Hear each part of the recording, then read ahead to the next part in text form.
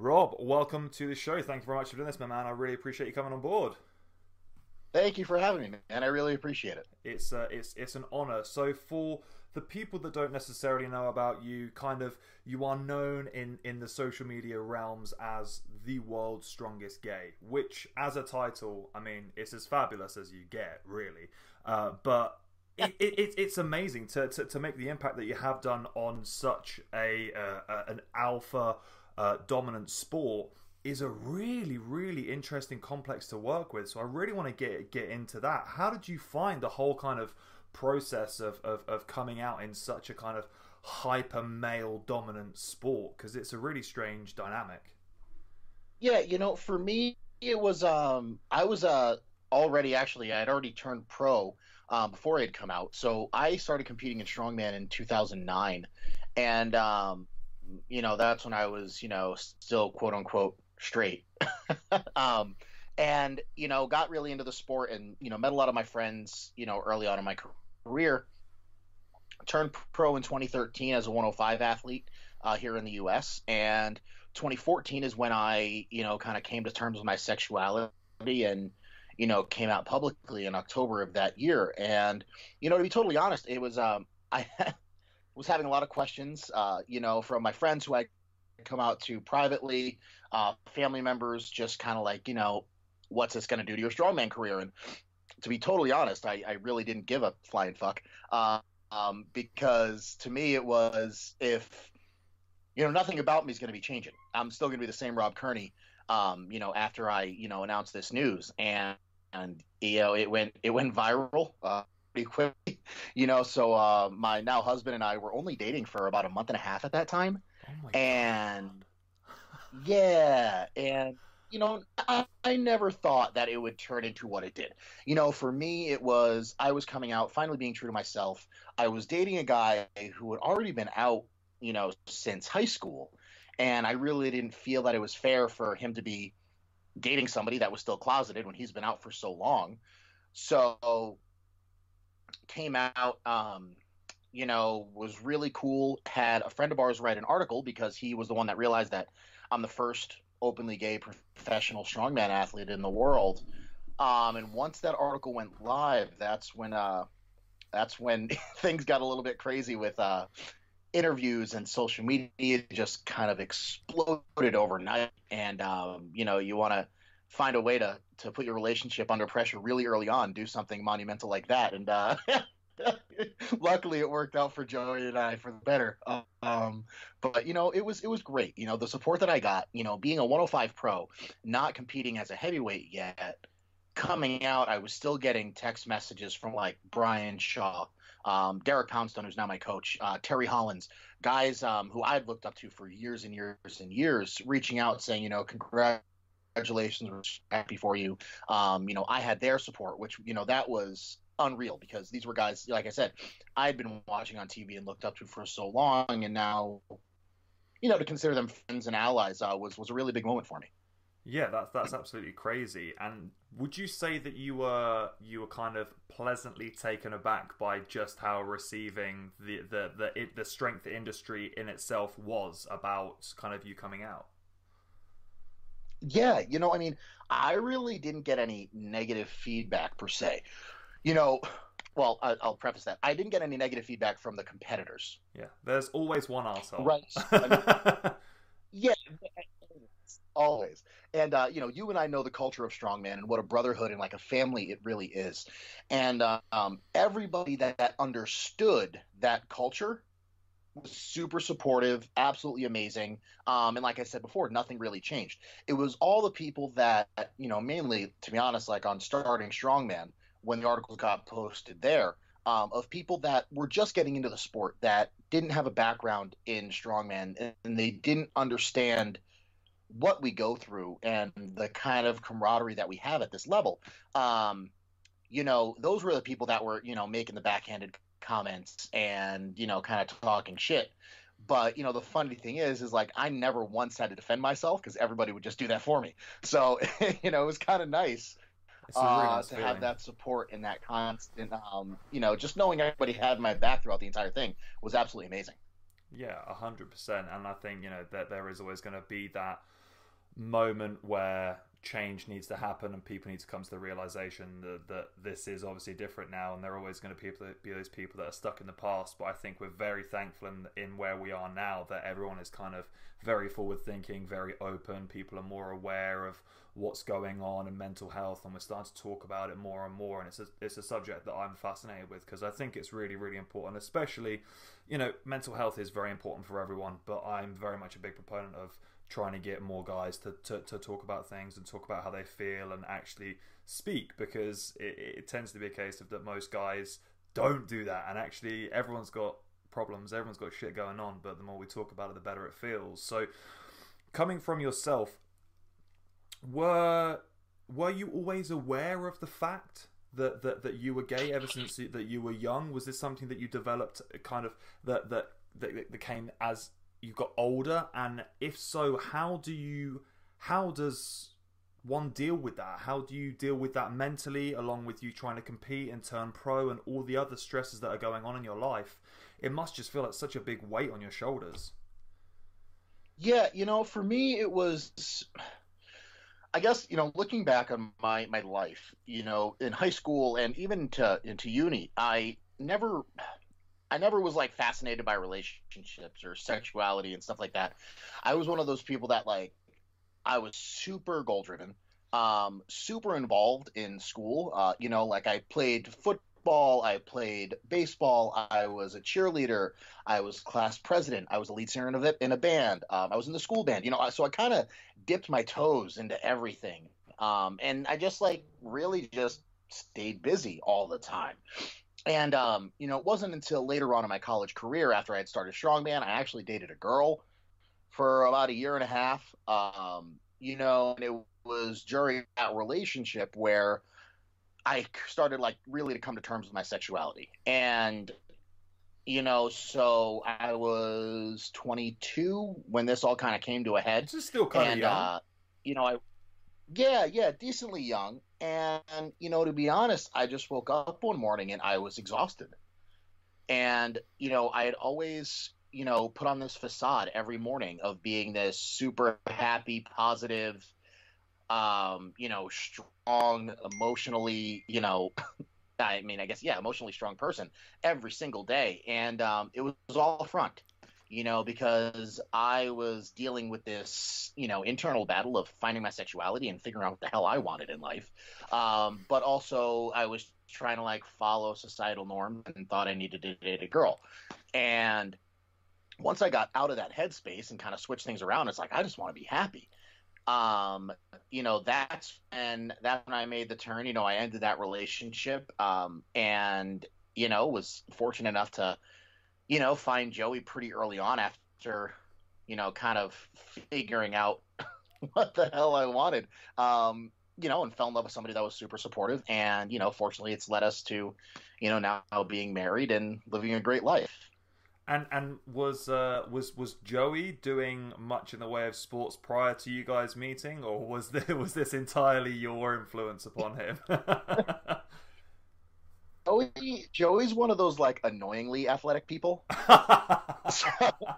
So he actually ran track and played soccer in high school and uni, and really never lifted weights, but was just always unbelievably athletic. And my favorite story to tell about him is I kind of introduced him to the weight room because he obviously had no idea what strongman was. He was oh, here's this kind of strong dude.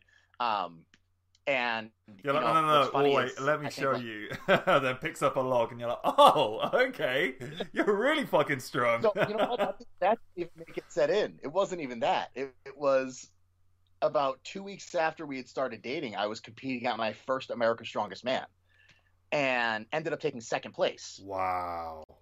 So I got home from that, and him and I were dating. I was still not open about my sexuality, so I really couldn't say anything too big. So I got home and I'm yeah, I took second place. He's what does that mean? I was well, you're honey, let me sit you down and tell you a few things. Yeah. But introducing him to weightlifting and strongman in the sport was super exciting. And, when I say annoyingly athletic, I mean, this is a guy that learned how to do a full squat, clean and jerk, Olympic lifting style, his first day on a barbell. Yeah, my sentiments exactly. Jesus. So Yeah, that's annoyingly a pain in athletic. the ass. Yeah. Those people I that was just pick up so first time and you're pissed. like, man, I've been training this for like I don't even know how many years, and there are still days where I don't even get it right. I And yeah, you still can suck step at it. up. I've done it for 10 years. Is your background in Olympic lifting? Because obviously, like, I mean, anyone that No. actually knows you knows about your incredible split jerk with a log, which is just, man, it friggin' blows my mind every time I see it. Where the hell did this come from? It doesn't make sense, but it works so well. So for me, when I got into lifting weights and everything like that, overhead was my least favorite thing to do because I was the weakest on it.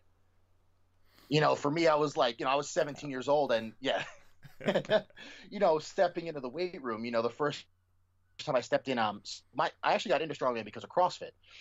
And my first day at this CrossFit gym, I was 17 years old, and they had a max deadlift for the workout. I was like, all right, cool.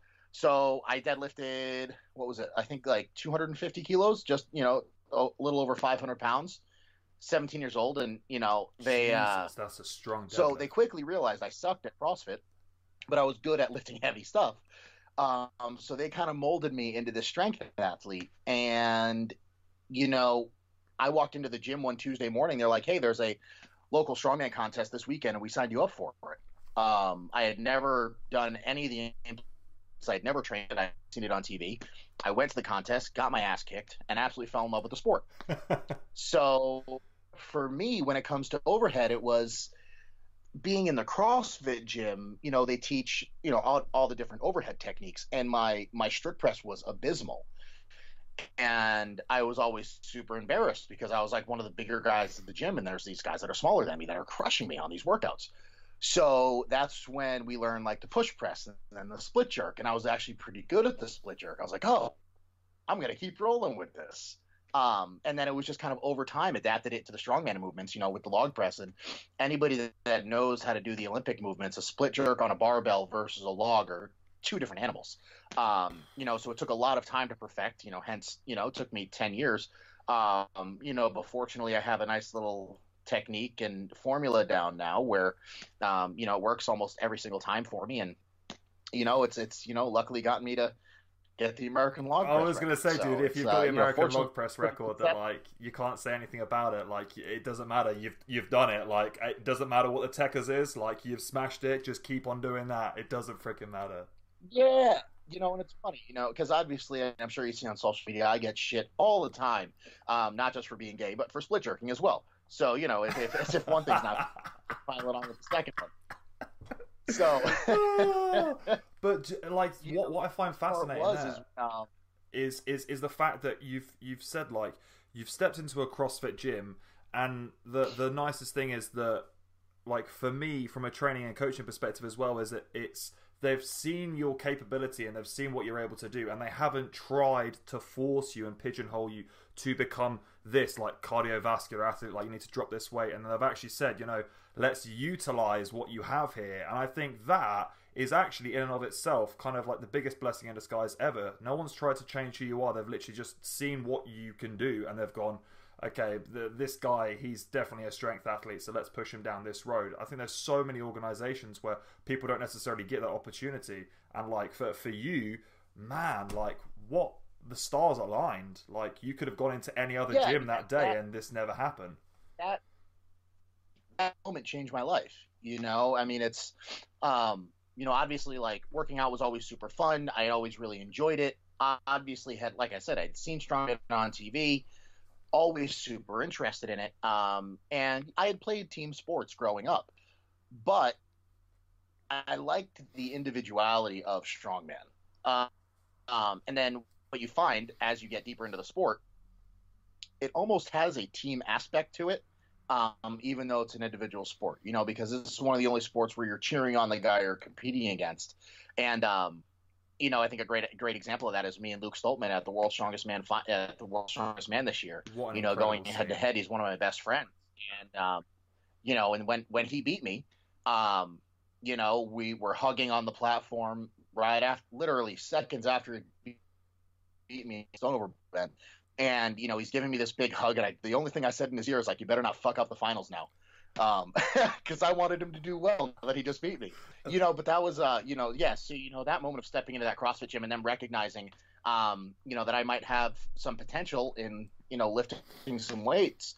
Like I said, it changed my entire life and what I thought I'd be doing. I went to from there I ended up going to university for sports medicine. So it's kind of like a sports physio almost. I'm an athletic trainer. And that's what I thought I wanted to do with my life. I wanted to work in the NFL, work for the football teams as they're on their sports medicine team. Luckily, the school I went to had a powerlifting team, and I joined that. So I competed in powerlifting for a couple of years. And while that was fun, I missed being athletic, and that's the thing that drew me back into strongman. And then a couple years after doing that, we renamed the powerlifting team into Team Iron Sports. So we had powerlifters, strongman, bodybuilders, and Olympic lifters all training together in the same gym at the same time, which was really, really cool. And it was a great atmosphere. And then actually from that team came 3 professional strongmen, multiple international athletes, powerlifting champions, bodybuilding pros. We had a stretch of like 3-4 years in that team where we were just turning out monsters. From myself to the other notable guys are the Hadj brothers. Okay, yeah.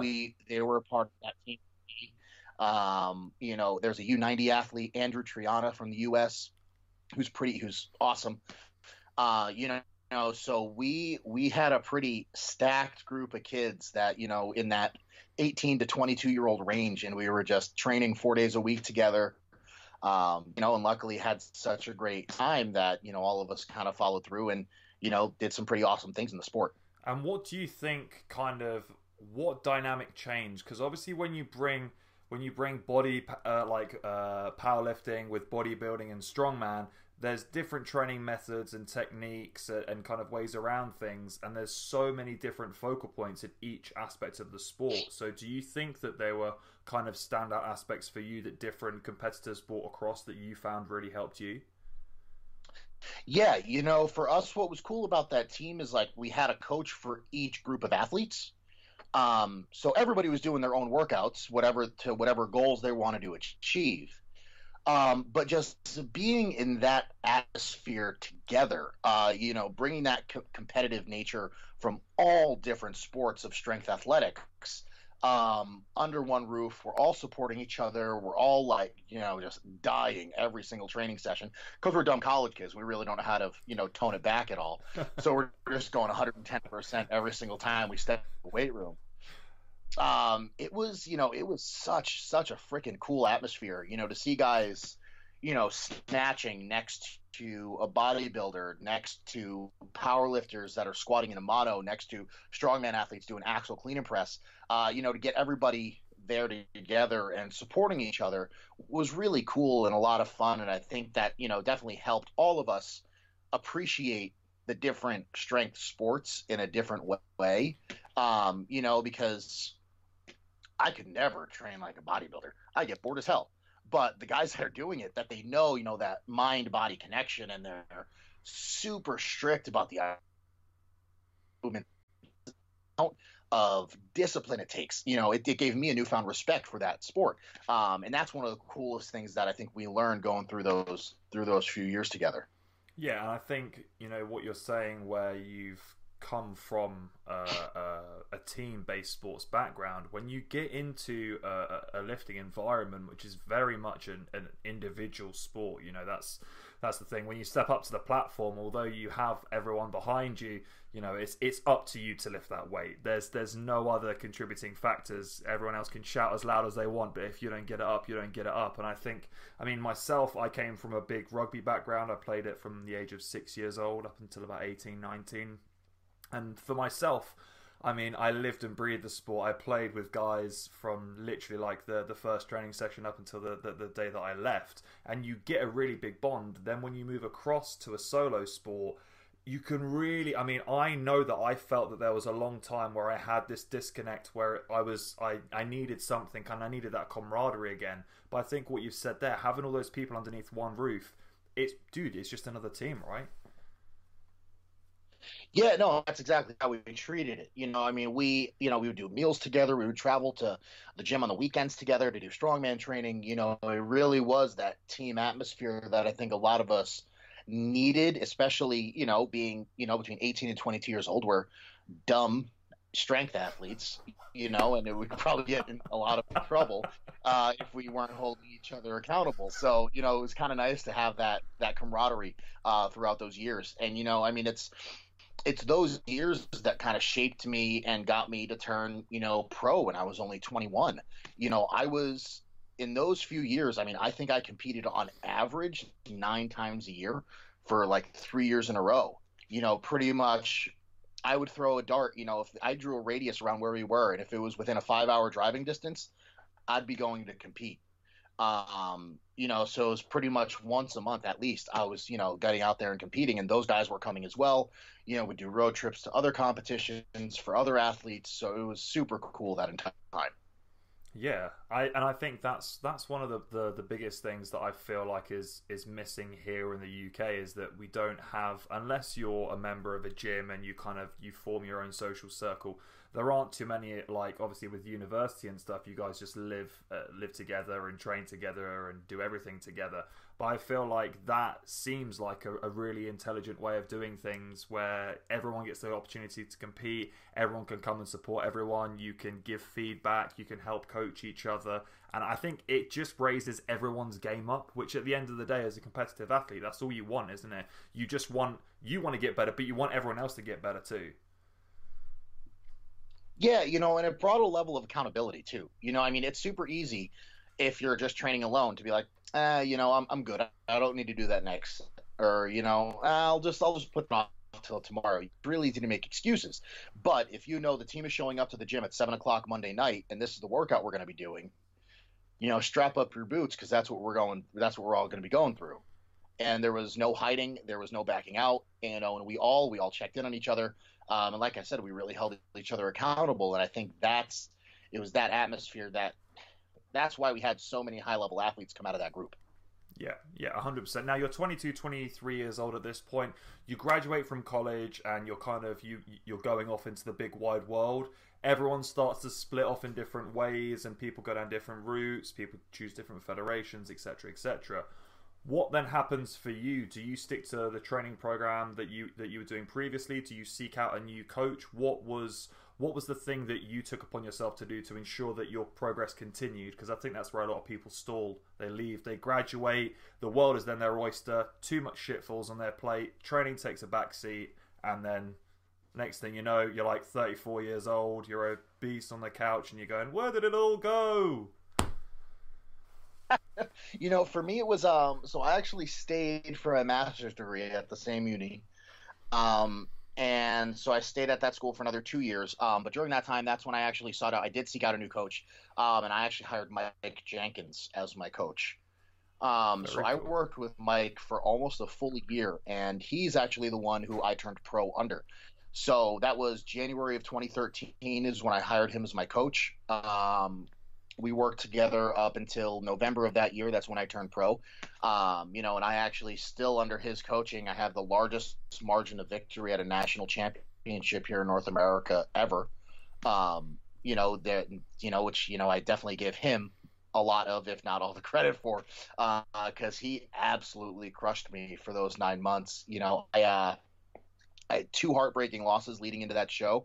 Going for my pro card, where the national championship in 2012, I was in first place by 13 points going into the final event and lost. Yeah. What event did you lose on? So it was a medley. It was it was sandbag, Husafeld, duck walk to a backward sled drag. So, yep. Jesus, that's a nasty medley. Jeez. So it was a tough pill to swallow, that's for sure. Especially.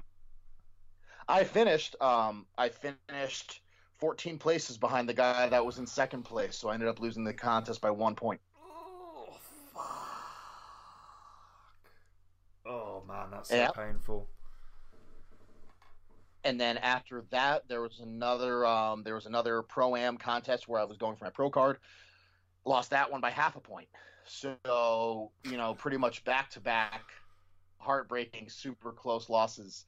Talk about a kick in the nuts to really motivate you to kind of pull out all the stops. And that's exactly what I did leading into the Nationals in 2013 with working with Mike, kind of put everything, behind training. I really didn't care about anything else.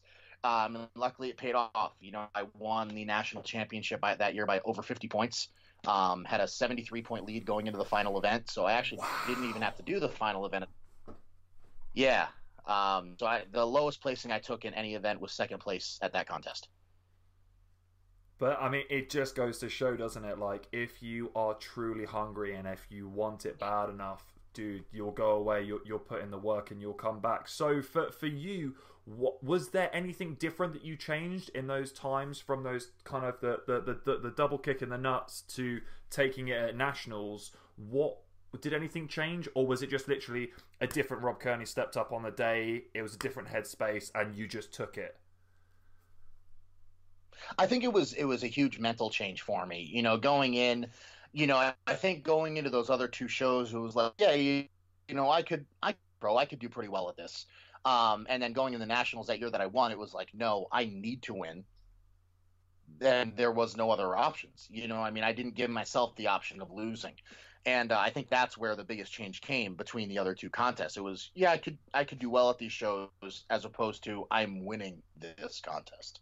100%, yeah. And I think that the whole mindset shift, as much as people don't necessarily believe in it, I think especially in the sport of strongman, where so much of it's not just physical power, but it's just how much pain you're willing to endure up here in order to win the event. You talk about any of these like max distance, max times, max anything. It's not necessarily who's strongest. It's who is sadistic and sick enough in the head to just keep on going through everything. We talk about people that are loading 180 kilo stones with torn off biceps. Theoretically you should be able to do it. But if you're a little bit unhinged up here and you know how to use it, then you can achieve remarkable things. And that's obviously just what's happened, is that you've just obviously realised your own capability.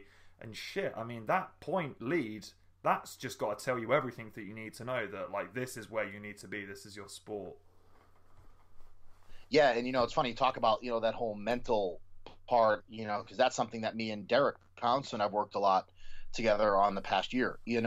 Derek in his heyday, he was famous for, pain tolerance training, and that's essentially what he's putting me through now. His big thing is, when we're training together and I'm bitching and moaning and it's which happens often, he's just in my ear, and all he says is, you can breathe when you're done. You can breathe when you're done. And that's his whole thing. It's just get it done, then you can breathe. But until then, just keep pushing. And that's just, that's a whole new level of, fucked up, to say the least. But, it's, there's a reason he achieved the things he did, when he was competing. And a lot of it has to do with that mental capability of just tuning everything out, and just going until you can't anymore. I have, for instance, last week, the asshole had me doing a back squat and deadlift superset during my workout. Whoa, yeah, exactly. Sicko does that. Yeah. So that's how I started my training day. It's like, if you can endure this, you can literally get through anything. So suck it up and go. Yeah, it was sets of 5 on back squat, then. So it was 4 rounds, 5 rep back squat, 5 reps deadlift, 2 minutes rest for 4 rounds. And it was hell. It was absolute hell. But again, his whole thing is, you can breathe when you're done. This is the easy part. And it's all in preparation, because, he's done the things I want to achieve in the sport.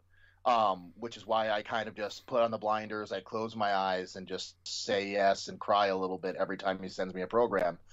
But I get it done, You're So like, I I've think just that's got why, a new 2019. program through. I'm not quite sure if I want to read through it, but I will get back to it at some point. That's my usual thing is I don't open the program until I get to the gym that day because I just don't want to know what I'm in for. A Oh, I lot of like people are that. opposite, where they want to plan out their week and know what they're doing. For me, he sends me the program and I don't even take a look at it. I take a look at each day separately and I don't look at it until I get into the gym.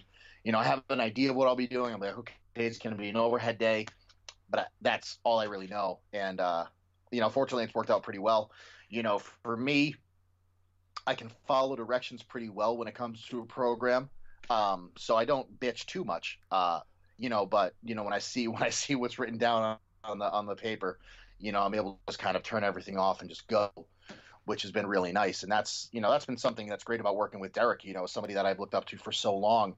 Now that he's my coach and friend, it puts a little bit more pressure on me to perform really well.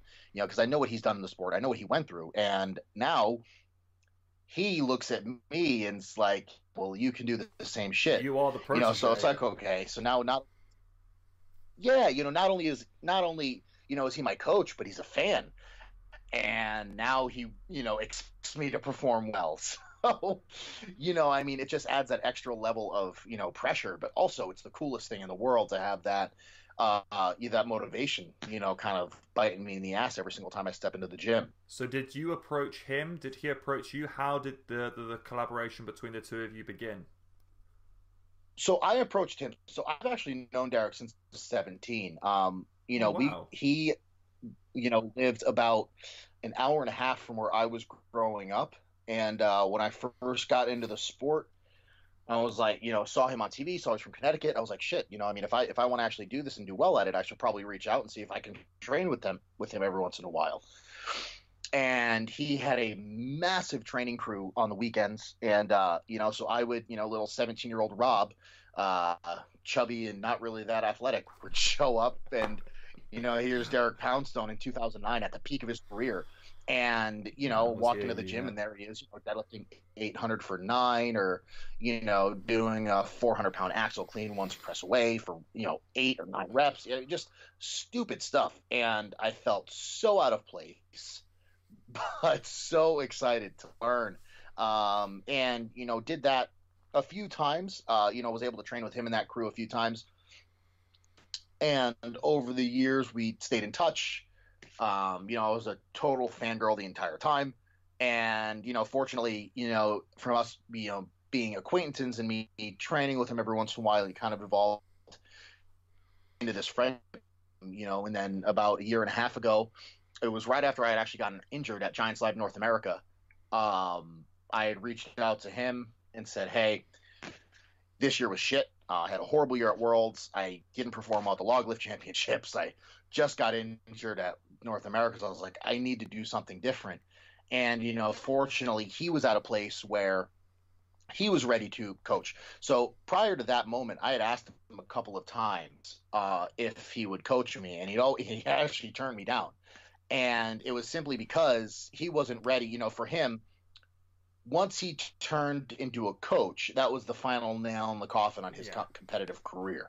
And I don't think he wasn't ready to accept that. And I think over the Summer Which Mania none in of us are. 2017, him popping off his bicep in 2017 at Summer Mania on the first attempt on a tire flip, at his first contest back. I think that's when he, finally took the step back. And then 2018, when I approached him, he was finally ready. And now, like, our friendship is stronger than ever. He gets more excited about my training and me competing than I thought he would. And it's cool to have him in my corner. Every time I step into a contest, he's so involved when it comes to my program. He's very needy, actually, to be honest. But but I love him. He's so invested in my career. It's pretty special what we have. To have the friendship that we do. And to be able to literally, like, just text and be like, yeah, this feels like shit. Can we change it up? And within minutes, he's, right back to me, and we're making things Wow. work. Yeah, I that's think phenomenal. a great thing that sums up our friendship is we were out in Tucson, Arizona, doing a seminar a few weeks ago, and the night before the seminar, we were training and we were doing dumbbell, getting ready for the Arnold. And so he had me doing I think it was 100 kilos, clean and press for reps. And every time I would drop the dumbbell, I would drop it a certain way. And I finished my set. He's like, "Why are you dropping the dumbbell like that?" So it wasn't about, we essentially had a little bickering moment about how to drop the dumbbell from overhead to be most effective and quickest throughout the event. And it took him trying it a couple of times, and this went on for about 15 minutes. By the end of it, I was right. So just make sure everybody knows that. And but we have such a great working relationship, and like I said, he's so excited and so motivated to see me do well that it motivates me to want to perform well and not let him down. That's for sure. 100%. Yeah, I love that. I definitely think there's a special part of that. I myself was coached a very, very similar concept. Rob Frampton lives about an hour away from me. I didn't know anything about strongman at all. I actually got connected through someone else, and I was like, well, I have the ability to go and see him. I know it's a little bit of a trek, but hey, why not? This guy is a legend in the UK scene, and he knows everything, and he understands how to get to that level. And well, I don't have a clue. And then from there, I mean, it just blossomed, and then I went and smashed my first 4 competitions, first 2 at novice my first year, which I won with like 3-4 months prep, and then next year at Inters did the exact same thing. And it's like, well, success leaves marks, doesn't it? If you're going to be coached by someone who understands what it takes to get there, then 100%, then you need to be on that level, because especially with a sport like strongman, which, and I had this discussion with other people that have competed in powerlifting and stuff like that, strongman, because it's such a multifaceted sport, there's so many different areas where you can be strong at and you can be weak at, that just like CrossFit, it takes so long to bring all of these events up, to have your dumbbell the same as your log, the same as your axle squat, the same as your yoke. It's so impossibly hard to do because it just takes so much from you. So to have that knowledge and information from another coach, I think it's wicked that you have the ability where you can kind of bounce that information back and forth, because it's only going to make you so much better. Yeah, and I think, and that's exactly what happened. I think the common misconception about me is people think I was actually good at this sport when I started, and I totally sucked. I was horrible. I took dead last in the first 8 shows I entered. Which I think is really important that people listen to that, because for someone of a world standard to say that, I think there are so many people that go into the novice that eat shit for the first few competitions, and they go, "Oh, actually, nah, there's no point in me doing this." But for you to say that, that's a game changer. Yeah, I mean, there's obviously, the anomalies. Like Evan Singleton is one of the first ones that come to mind. He reached, the world's level in 3 competitions. That's crazy. For me, I ate shit for 3 years. And that's just how it was. And, for me, the biggest thing was the only reason I got to this level is because when I started Strongman, there's no way in hell I thought I'd be competing at World's Strongest Man, let alone doing this as a career now.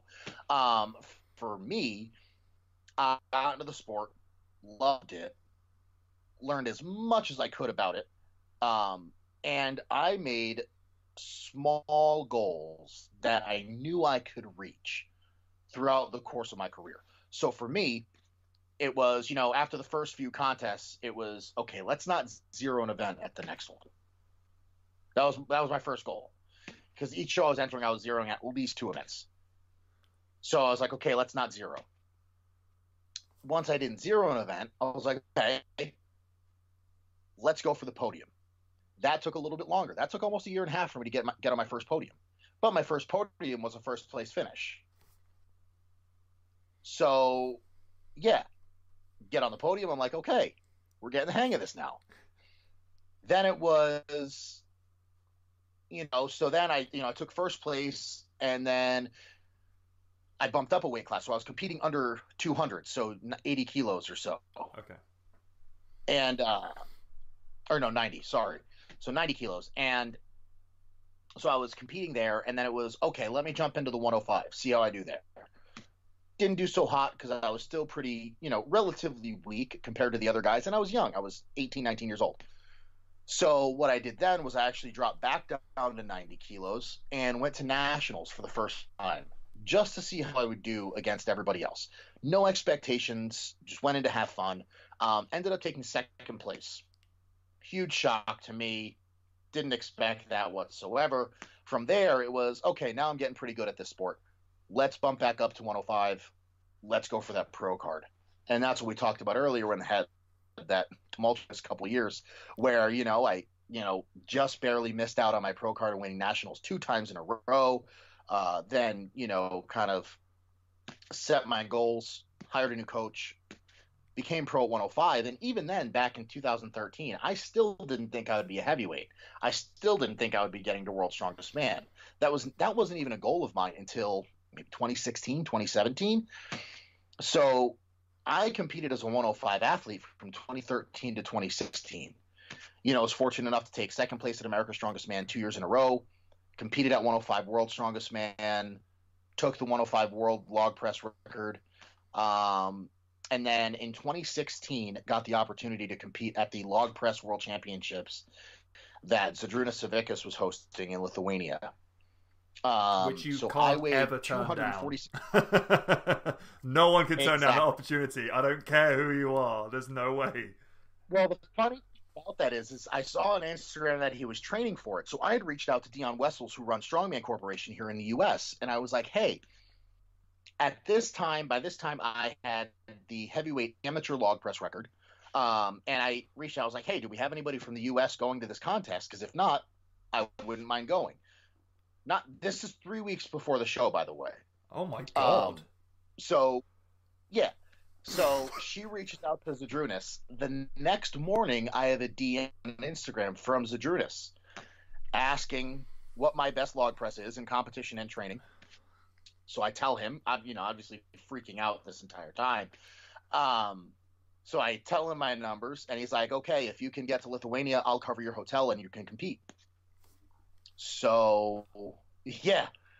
So this time I was weighing 246 pounds. So I was 112 kilos, super light, and going into the World Log Press Championships as a heavyweight. So how much lighter do you reckon you must have been than everyone on the day? Because 112 is very light for a heavyweight. I would say that the next lightest guy was probably at least 130, 135. Man, that's a big disadvantage, right? Yeah, so obviously I had no expectations going into this contest. It was my first international show. I was actually cutting weight for 105 World's Strongest Man. That was going to be 6 weeks after that contest. Oh my God. So, yeah, it was like worst timing ever. And I really wasn't training a max log. So I was like, well, fuck it. Let's see what we can do. Yeah. Fuck it. That sums up perfectly. Yeah, like you said before, I'm not going to turn down the opportunity. So I show up in Lithuania. Warm-ups go pretty well. We're calling out our numbers and we're, deciding what we're going to be hitting. And I ended up hitting 202.5. Which is bloody good. Was pretty excited about that. Yeah. I was weighing in at 112, and I didn't even realize that it was good until the last person I'd pressed, and it was Dimitar Sabatinov. He comes up to me and said, congratulations, you just won. I was like, fuck off. Sure enough. I had no idea what other people were doing. I was not paying attention to any of the lifts anybody else was doing. I was just there. I was like, I'll hit these numbers. I'm going to have a good time. I'm going to enjoy this. That's all I cared about. Sure enough, me and Vitas Blokaitis tied at 202.5. And I ended up winning the Log Press World Championships my first time there. Beating Vytautas Lalas. I beat Graham Hicks. Like, totally wasn't expecting any of that. And that was actually the moment where Joey looked at me and he was like, wow, so you could actually be a heavyweight and do this. And it was up until that moment that I didn't even think I could. For me, it was like, oh, I'll just keep competing 105. I'm short. I'm only 5'10". I was cutting from about 250, like 112 to 114 down to 105. And, but that was the moment where it was like, shit, all right. well, maybe I can do this heavyweight thing. So, was fortunate enough to do well at the log press and deadlift championships from Giants Live as a 105 athlete.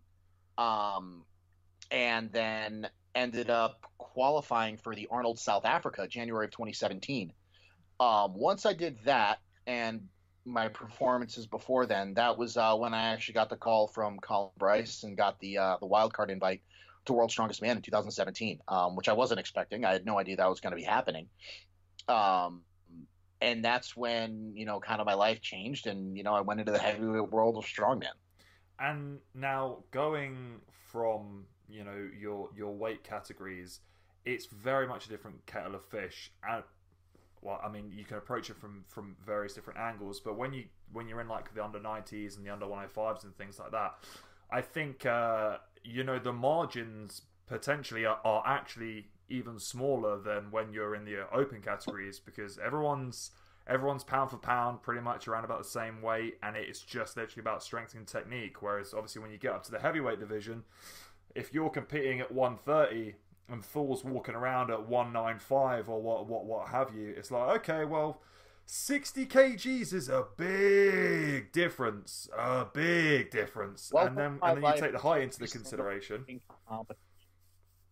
Yeah, you take the height into the consideration as well, and you're like, how? Yeah, and that's something I deal with in every single contest. But that's, I think with coming up through the ranks of the lower classes, I became a student of the sport, and I think that's why I've been able to be so successful, because I have analyzed and dissected every single event there is in this sport to make it most effective for me when I'm performing it. So when it's stones to high platforms, we talked about the log press and split jerking. There's all these little techniques, learning the hitch like Derek used to do. All these techniques to let me compete at this high level at such a small size is why I got to this level. It's not, okay, yeah, I'm strong, but I'm not grossly stronger than anybody else. I have I'm at a horrible genetic disadvantage compared to everybody else. But it was the fact that I studied so much of the sport and all of these different athletes to see what worked for them, what didn't work for them, guys around my size, even looking at the bigger guys and how they attack events, putting all those things together and trying those things out over the course of 10 years is how I, got to the point of having my most successful year this past year in 2019. Yeah, I think it's really important that you come back to the whole concept that this is and has not been an overnight thing. 10 years in the grand scheme of things, although in a lifetime it's not a particularly long time, to just be working away at something to get to the highest echelon. 10 years of hard graft is a fucking long time to be destroying your body and pushing yourself to the literal max week in, week out. Like, that takes its toll on your body. So the fact that you've been able to get through all of that, even with the injuries that you've had, that in itself is phenomenal. Yeah, and I think, I think the great and annoying thing about strongman is, with the exception of Joey, it's not something you're going to be good at right away. God damn you, Joey! Yeah, he's a bastard. But, it's just one of those things that, like I mentioned before, I sucked at this sport for a long time. But I think, it's what you and I talked about before. It's people get caught up and they want to reach a certain level right away. And, it's completely unrealistic. And that's how people get hurt. I'm not trying to throw, this person under the bus, but like you look at a guy like Larry Wheels. I have so much respect for him. Him and I had a great time at the Log Press Championships in Leeds back in April. He's done really amazing things. However, you jump into the highest level of the sport with barely any training background in strongman or shoes, and that's where injuries happen.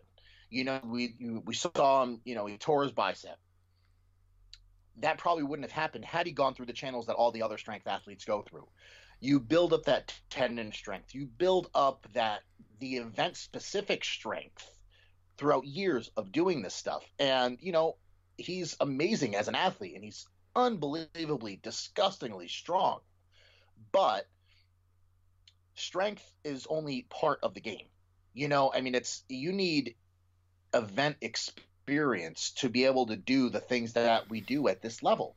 And to walk into a Stone Series ending at 205 kilos, when you've only been doing the sport for 6 months, you're just asking for an injury. And I never wish that upon anybody. And it sucks that he got hurt, because I would have loved to see him compete in Manchester as a, full on ready to go, or Wembley. But it's just one of those things that comes with the territory. Is no matter how strong you are, you need a certain training age in the events to be able to compete at this level and withstand the shit that we go through without that super high risk of injury that there already is. You want to minimize that as much as possible. Well, yeah, and I think what you've said there is brilliant, because it highlights to the rest of the world, Larry Wheels is someone who, like you said, is, and you framed it perfectly, disgustingly strong. Disgustingly strong. Yeah. But for people it pisses me off every day. Oh, me too, brother, me too.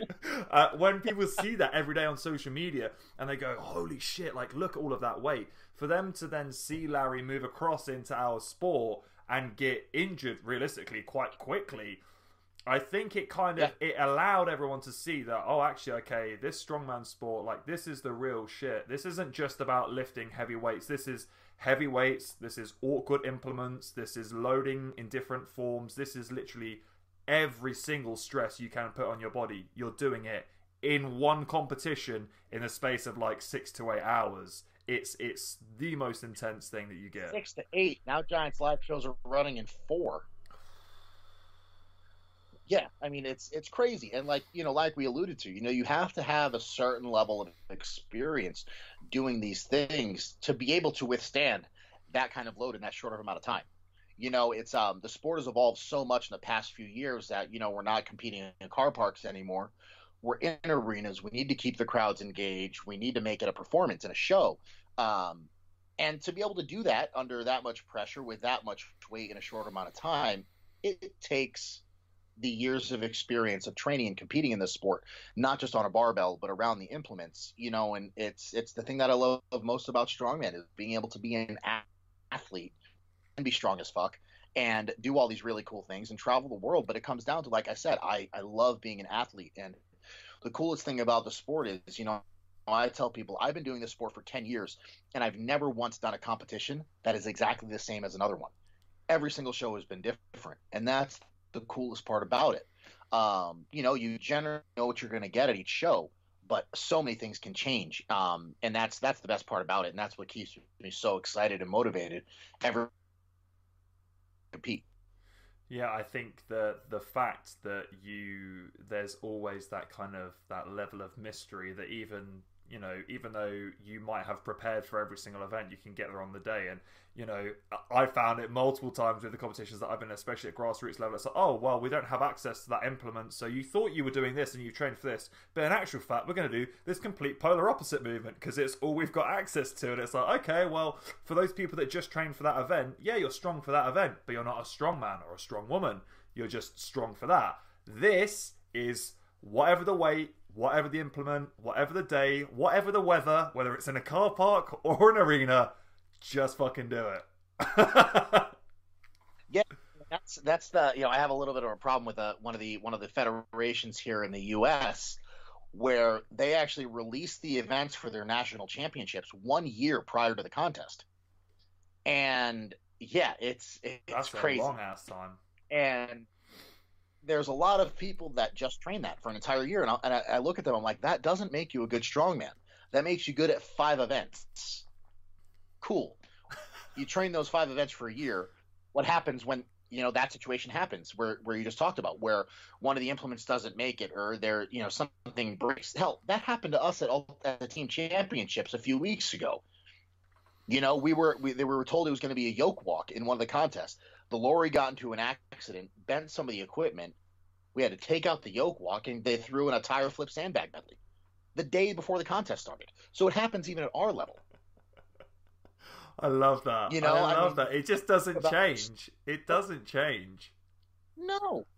And that's the best part about it. It's like, well, fuck it, be ready for anything. You're still everybody's in the same boat. Nothing's different. So, when I see people like train for a contest for like 4 months, I'm like, it's not doing you any good. Like, cool, you might do well at that contest. You might even shit the bed, even if you train those events for 4 months straight. Yeah, but then what people also don't realize is, if you're just training for those events, yeah, you're going to be strong for those events, but also more importantly with your body is that you're creating massive biases in your body. If you're just training for a silver dollar pull and you've actually got a competition that's like 3 months afterwards that requires you to pull from the floor and all you've been doing is pulling from a silver dollar height, it's like, well, your back is going to develop in a way where you're not necessarily going to be able to get back down to the floor and perform to the same standard because your body adapts. That's the fantastic thing about being a human, is that we adapt to whatever the stresses are. So if you're going to be a strongman, you have to take it from different heights, different angles, change the stances, change all these things, because like you said, on the day, you have no idea what you're going to get, and you need to be able to turn up and hit anything out the park. And that's when I first started, that's why I competed so often.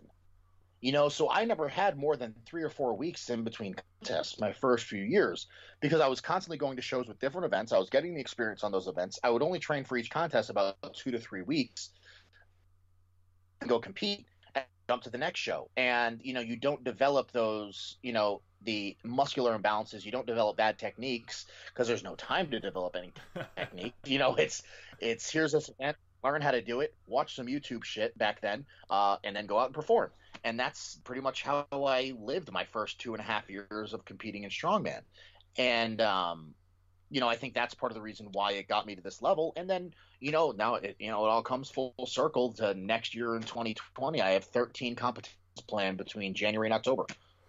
Jesus, man, 13 in a year. What the heck? So talk to me. How do you go about choosing your comps at this level? Because when you're at this level, I mean, there are so many different things that you need to take into account. But obviously, when you're lifting these weights, that the stress on your central nervous system is huge. We can see like Martins has had massive nerve issues recently, and there are lots of problems that are creeping up for various different athletes. So how do you go about choosing your competitions? Do you like to give yourself certain space? Will you only peak for certain comps? Or is it a case of that every single one of these competitions, you're going in at 100%?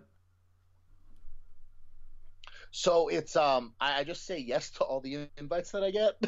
That's the best way put it. I mean, for me, it's we're essentially peaking for 2 big shows a year, and that's the Arnold and Worlds, and now Dubai, since I have that invite. So we have 3 big shows next year, and then all the rest are the Giants Live and the Arnold shows.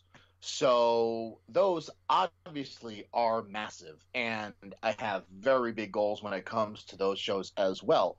But the main focus is the big 3. And, to be totally honest, I leave that all in Derek's hands.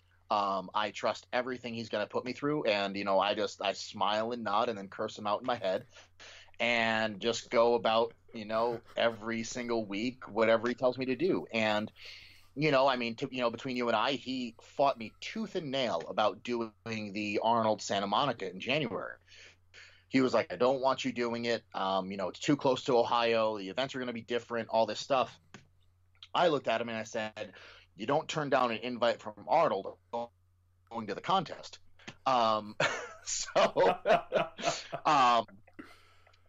So he said, fine, you can go to the show, but it's just going to be a training day because you're training every day leading up to that contest. So we had a compromise. He's not changing a single thing off of his plan for Ohio, because that is the goal, is to, be top 5 in Ohio is the main goal for the Arnold. Possibly on the podium with the events this year, because I think I pretty well. Suit you very well. So in his mind, nothing matters besides that contest right now. So if I'm going to go out and compete in Santa Monica, then we're just going to treat it as a training day and not change a single damn thing leading up to that. So, I'll be training. I leave for that contest on a Thursday, which means I'm going to train Monday, Tuesday, Wednesday, get on a plane Thursday, be out there, compete Saturday, come home Monday, and be ready to go again for the next week and not miss a beat. Oh, Man, so what do you do? Do you do anything different for your recovery? Obviously, at this level, you know, there's so much going on. There's so much stress.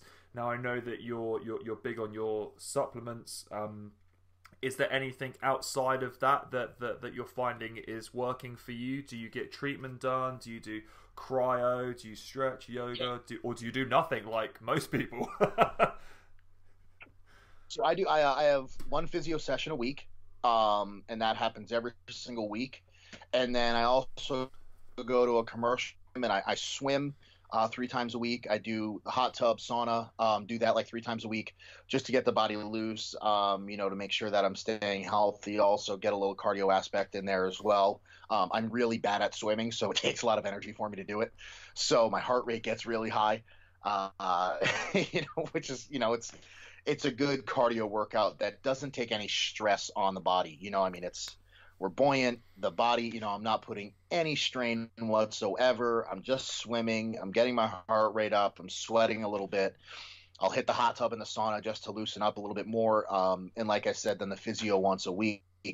That's pretty much what I'm doing outside. That's all my recovery stuff right there. 100%. And kind of going into this year, are you kind of happy with where your weight and stuff is sitting right now? Are you looking to add any more to the frame? Are you looking to take away? Or are you feeling pretty confident with where you're sat right now? Because, I mean, you're looking good. You're looking bigger. Things are starting to look like they're really piecing together for the 2020 season, man. Yeah, I'm really excited. It's I think, Derek and I were a little bit obsessed with the scale when we first started working together. Um, but to be totally honest, the more we work together, the more we realize it's really not that important. For me, I'm weighing about 285 pounds right now, so just around 130 kilos, just over. And this seems to be a sweet spot for me. I feel this is the strongest I've felt in an off-season prep by far. I'm hitting numbers that I'm usually hitting mid-peak, and I'm in my off-season, not really, I'm training hard, but not killing myself. And, I'm really confident going into the 2020 year. Obviously the goal is to try to trim some fat, get a little bit leaner, while maintaining or adding some body weight. I think the end goal within the next few years is to be in that 300-pound range for body weight, but do it as cleanly as possible. And that's one of the things that I'm working on with my nutrition coach, with Derek, putting all the pieces together to make sure that I'm most successful throughout the year. Being leaner, that's kind of a big goal for us right now, considering I'm competing so often next year. If we can trim down on some of that body fat, I'll hold less inflammation. I'll be able to recover quicker after competitions and perform better each show if I have a little bit of less body fat on me. So that's kind of the focus right now, up until, January, mid-January, right around the Arnold Santa Monica, actually. That's when we're going to really bump everything up and start that final prep into Ohio, where things will get kind of crazy. Which is going to be super exciting. Super exciting. It's going to be a wild show this year, I think. I think 6 events is awesome. We've never done that before. And just I feel the entire style of the competition is different this year. More moving events, more medley type events that, the Arnold is historically known for, just these static monsters and big lifts. Obviously, we have the elephant bar deadlift this year, and, then we have the dumbbell, which is just stupidly heavy. Now we have the choice between 100 and, what is it, 330 pounds, so it's about 150 kilos, which is the current world record. Let me do the math. So yeah, it's either 135 or 150. Yeah, I thought it was like 130. Are the dumbbell. Yeah. So those are the two options, and it's, 1 rep with the heavier dumbbell beats any amount of reps with the lighter dumbbell. And then, we're doing the frame up the ramp again at 400 kilos. We're bringing back the wheel of pain. That'll be great. And then said no one ever. Yeah, literally. We're doing a sandbag toss, so everybody's fighting for second place against Thor. And for me, I'm just fighting not to be in last in that event. And, then a brand new event this year, the Trial by Stone event, which is actually the first event of the contest. which is just so freaking cool. It's 2 natural stone clean and presses, 2 natural stone loads, and then the Husafell carry. Um, and that's one event, and that's the first one we're starting with. And So that, the if events people in haven't Ohio competed, that is such a harsh event to open on. Just there isn't going to be a part of your body that isn't going to be fatigued after that. Trying to load natural stones, trying to press natural stones. I mean, I feel like everyone's going to be going into event number 2 probably feeling a little bit more beaten up than they usually would. it is the biggest fuck you in strongman. Outside of the wheel of pain for the second time. Yeah.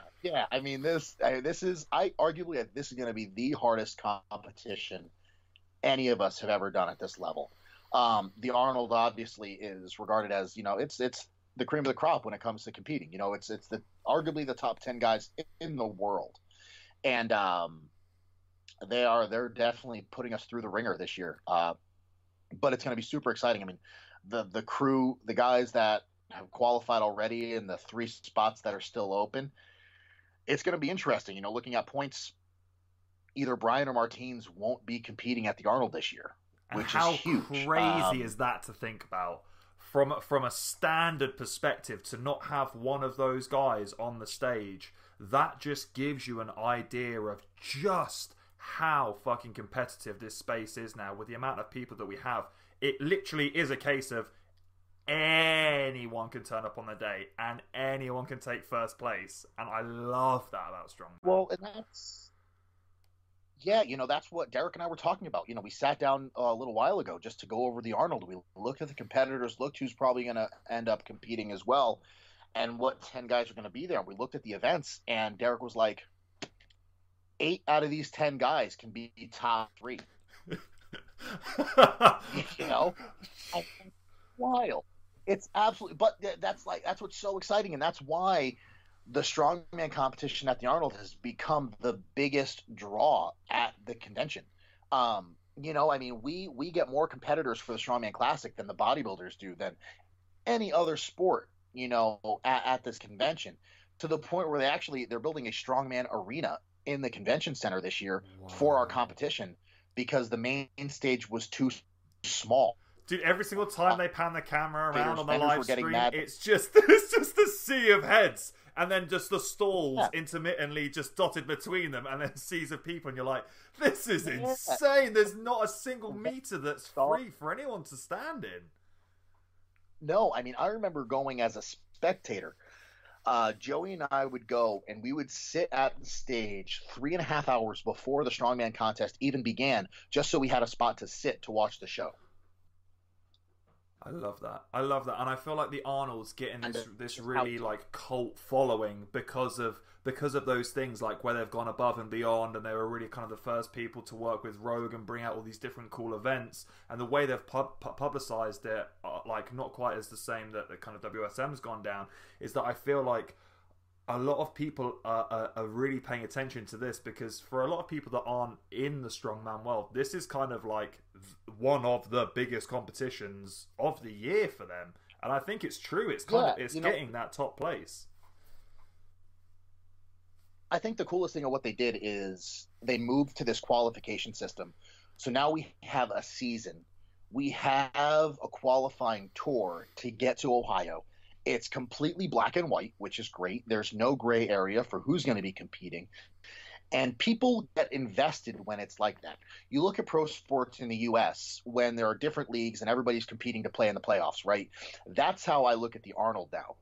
With their international competitions, you see a lot of the guys at the same shows trying to get the points, trying to win to qualify for the World Championships in Ohio. And that builds interest. That drives people, because they're like, oh, well, Brazil's happening this weekend. Kearney won in Australia a couple of weeks ago. Who's competing this week? Who's going to get their qualification in? And now we're getting down to the final qualification competition in Santa Monica. We got 3 guys in the points that are super close, that all have a chance to make it to get points. We have 2 previous competitors, one who won last year and a multiple champion of the Arnold, one of which isn't going to make it to Ohio this year. So you just talk about like drama and excitement going into the show. I think this is one of the best years there is. And then you look at just the guys that are going to be competing, and like I said before, 8 out of the 10 could be on the podium, and it just Yeah, it's really bringing in a lot of attention. I think a lot of people are now kind of seeing the hyper competitive space and seeing all of these phenomenal athletes that just come from all different walks of life, and having that collection of people on stage all battling against each other. I mean, it's such a spectacle. It's something that I feel has deserved a much bigger space in the public eye for a lot longer than it has done. But I think we're very thankful that we're at a point now where strongman really kind of has finally got its foot down on the gas, and it is actually starting to take off now, and we can kind of, everyone's seeing the potential of what's to come. And I think we're at a really, really cool space in time where the next kind of 5 to 10 years is really going to shape the future of strongman and kind of where it's going, and these huge arena tours and these big, big stadiums where it's just literally like old school gladiator battles. It's the biggest and the best fighting to the death for the victory of these competitions. I think that's so cool. Yeah, I'm really excited that Giants Live is bringing the arena shows back in the U.S. in 2020, which is going to be amazing for us. From what I hear, they're really putting a lot of eggs in their basket for the show, and they wanna, have just as big of a show that the UK does. And to this day, coming over to the UK is still my favorite thing to compete there, because they're the best fans in strongman, and I want that here in the U.S. Yeah, if you say the weather, I know you're a fucking liar, because no one comes to the UK for the weather. God, no. It's just because I get to show off in front of 12,000 people. That's what it really is. It's all about... And everyone here loves you. Well, that's funny. Like, my biggest fan base is in the UK, and it's because of what you guys have done for the sport. In the US, we're having Giants Live in, small little towns and, in front of 300 people, which is like cool. But we have the market to have such a big show here in the US. And it used to be massive. I mean, when I was just getting into the sport, they were selling out arenas. They were competing in Madison Square Garden.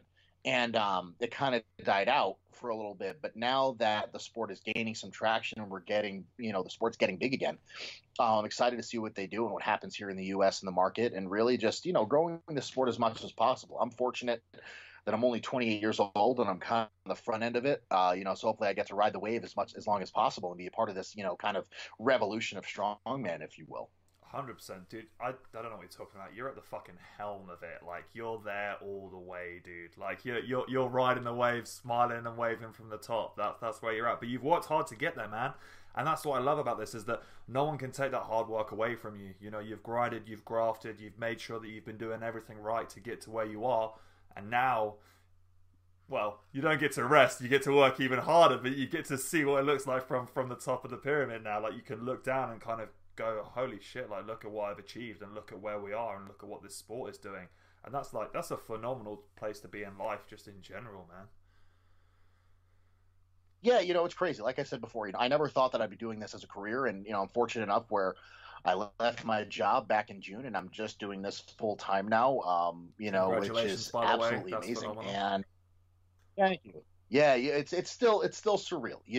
It's like I said, I never thought that. I think we all want to be professional athletes growing up, and I never thought that that'd be a reality for me, especially, with, how pro sports are here in the U.S. I never thought this would be something I could do. And, it's something that I definitely don't take for granted at all. And it just motivates me to be better and to do more. And, I think, that's a part of me, being the world's strongest gay on social media is just, using my platform for a bigger message than just strongman. And that's kind of been my whole motivation this entire time, is just being as visible and as open as possible with my sexuality to show other people of the LGBTQ community that they can achieve things that they never thought were possible, and also just get into the sport that I love and have devoted my life to. As a gay man looking at strongman from the outside looking in, it's intimidating as fuck. But once you step into the sport, you realize we're just a bunch of big teddy bears who want everybody to do well. So that's the best part about it, and that's I get shit all the time, and people are like, why do you have to call yourself world's strongest gay? Why, there's no world's strongest straight, like all this stuff nonstop. And, I just tell them, visibility is so important because, had there been an openly gay professional athlete, not even just in strongman, but just in general, while they were actively competing, might have changed the course of my journey. I might have been able to come to terms with my sexuality sooner and, not go through those years of exhaustive pretending for so long. And that's my goal when I am, so open about my sexuality, is just, to try to be that kind of beacon of light for, young kids all over the world that, if they're feeling a certain way, they see me, kind of crushing it in strongman, being happily married to my husband and, doing life as good as I can.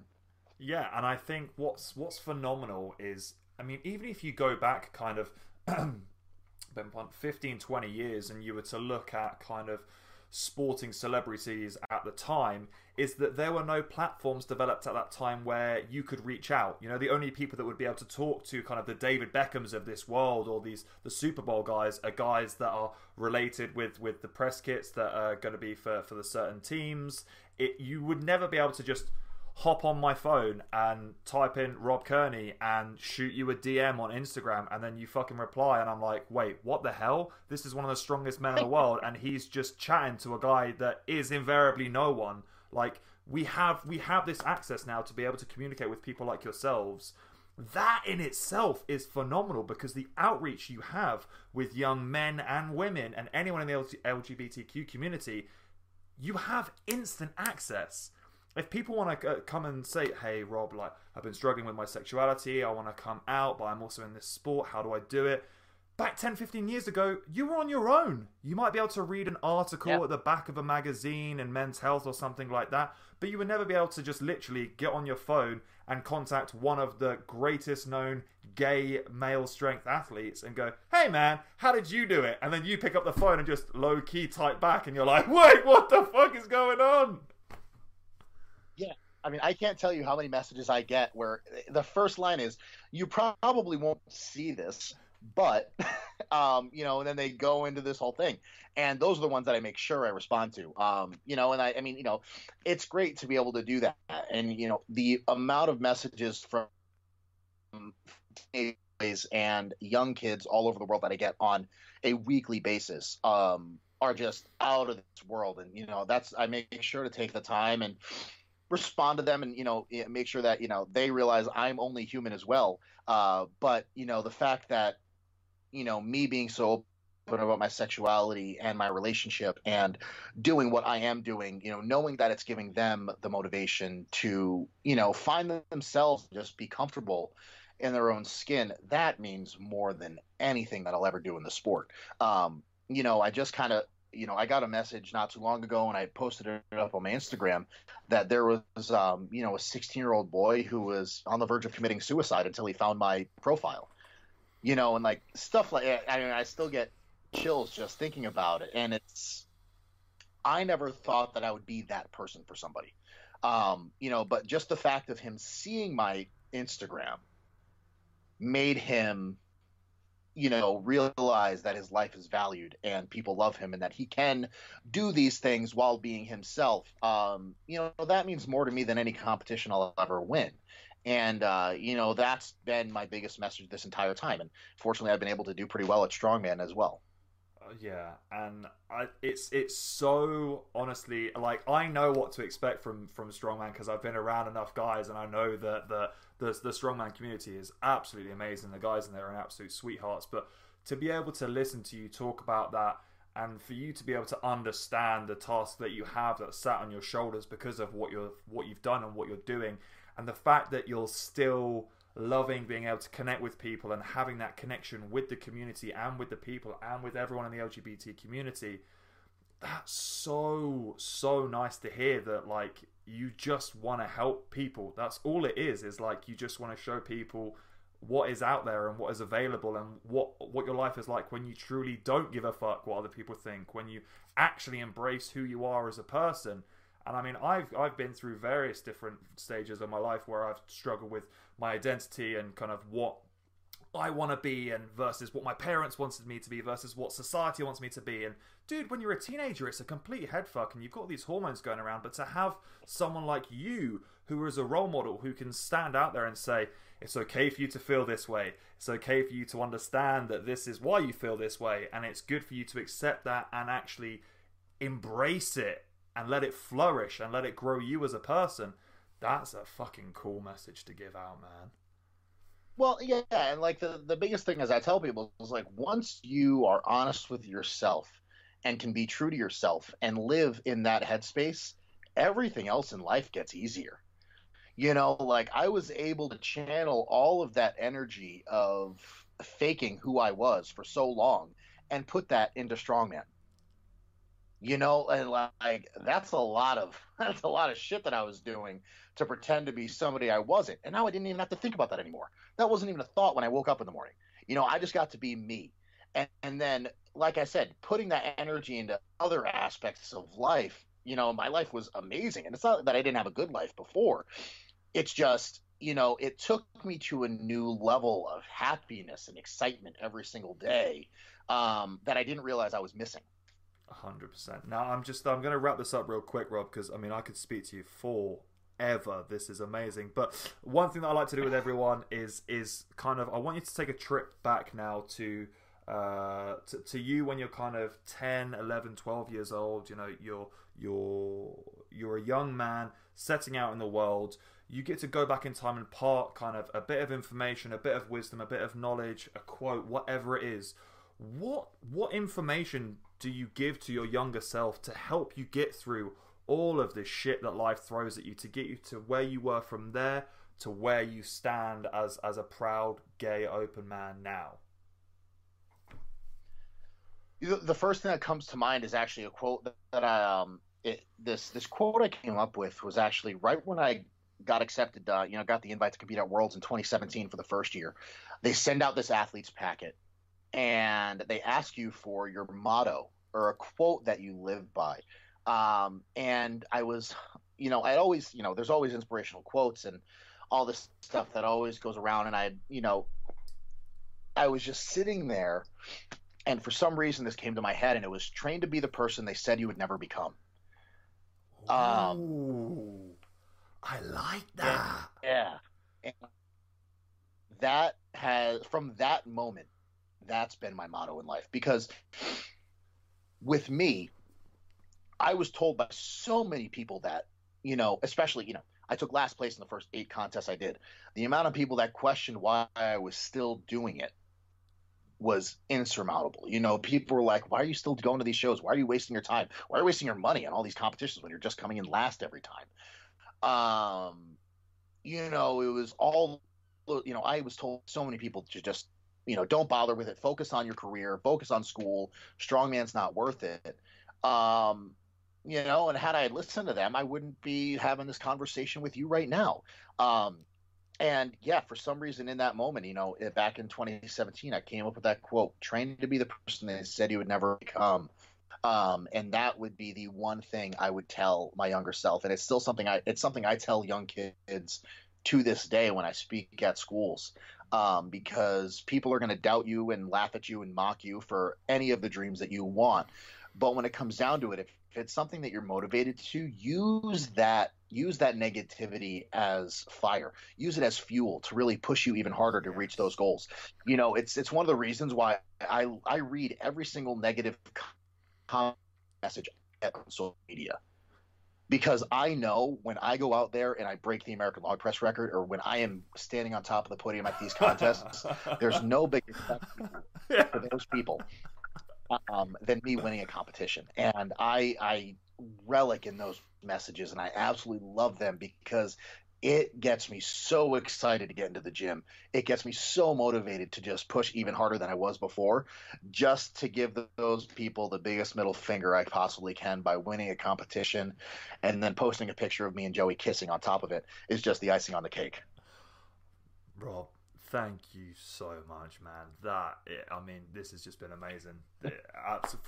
From the get go, I mean, there has not been a second I haven't enjoyed of this, and I could speak to you all day, man. You are a phenomenal man. You're a phenomenal athlete. You are doing so much for the sport. You're doing so much for your community. Honestly, man, I don't see any way but up for you right now. I'm super, super, super excited to see what 2020 brings. The best of luck in all of your competitions. Go out there, smash it. We'll definitely be watching. Thank you so much, man. I really appreciate it.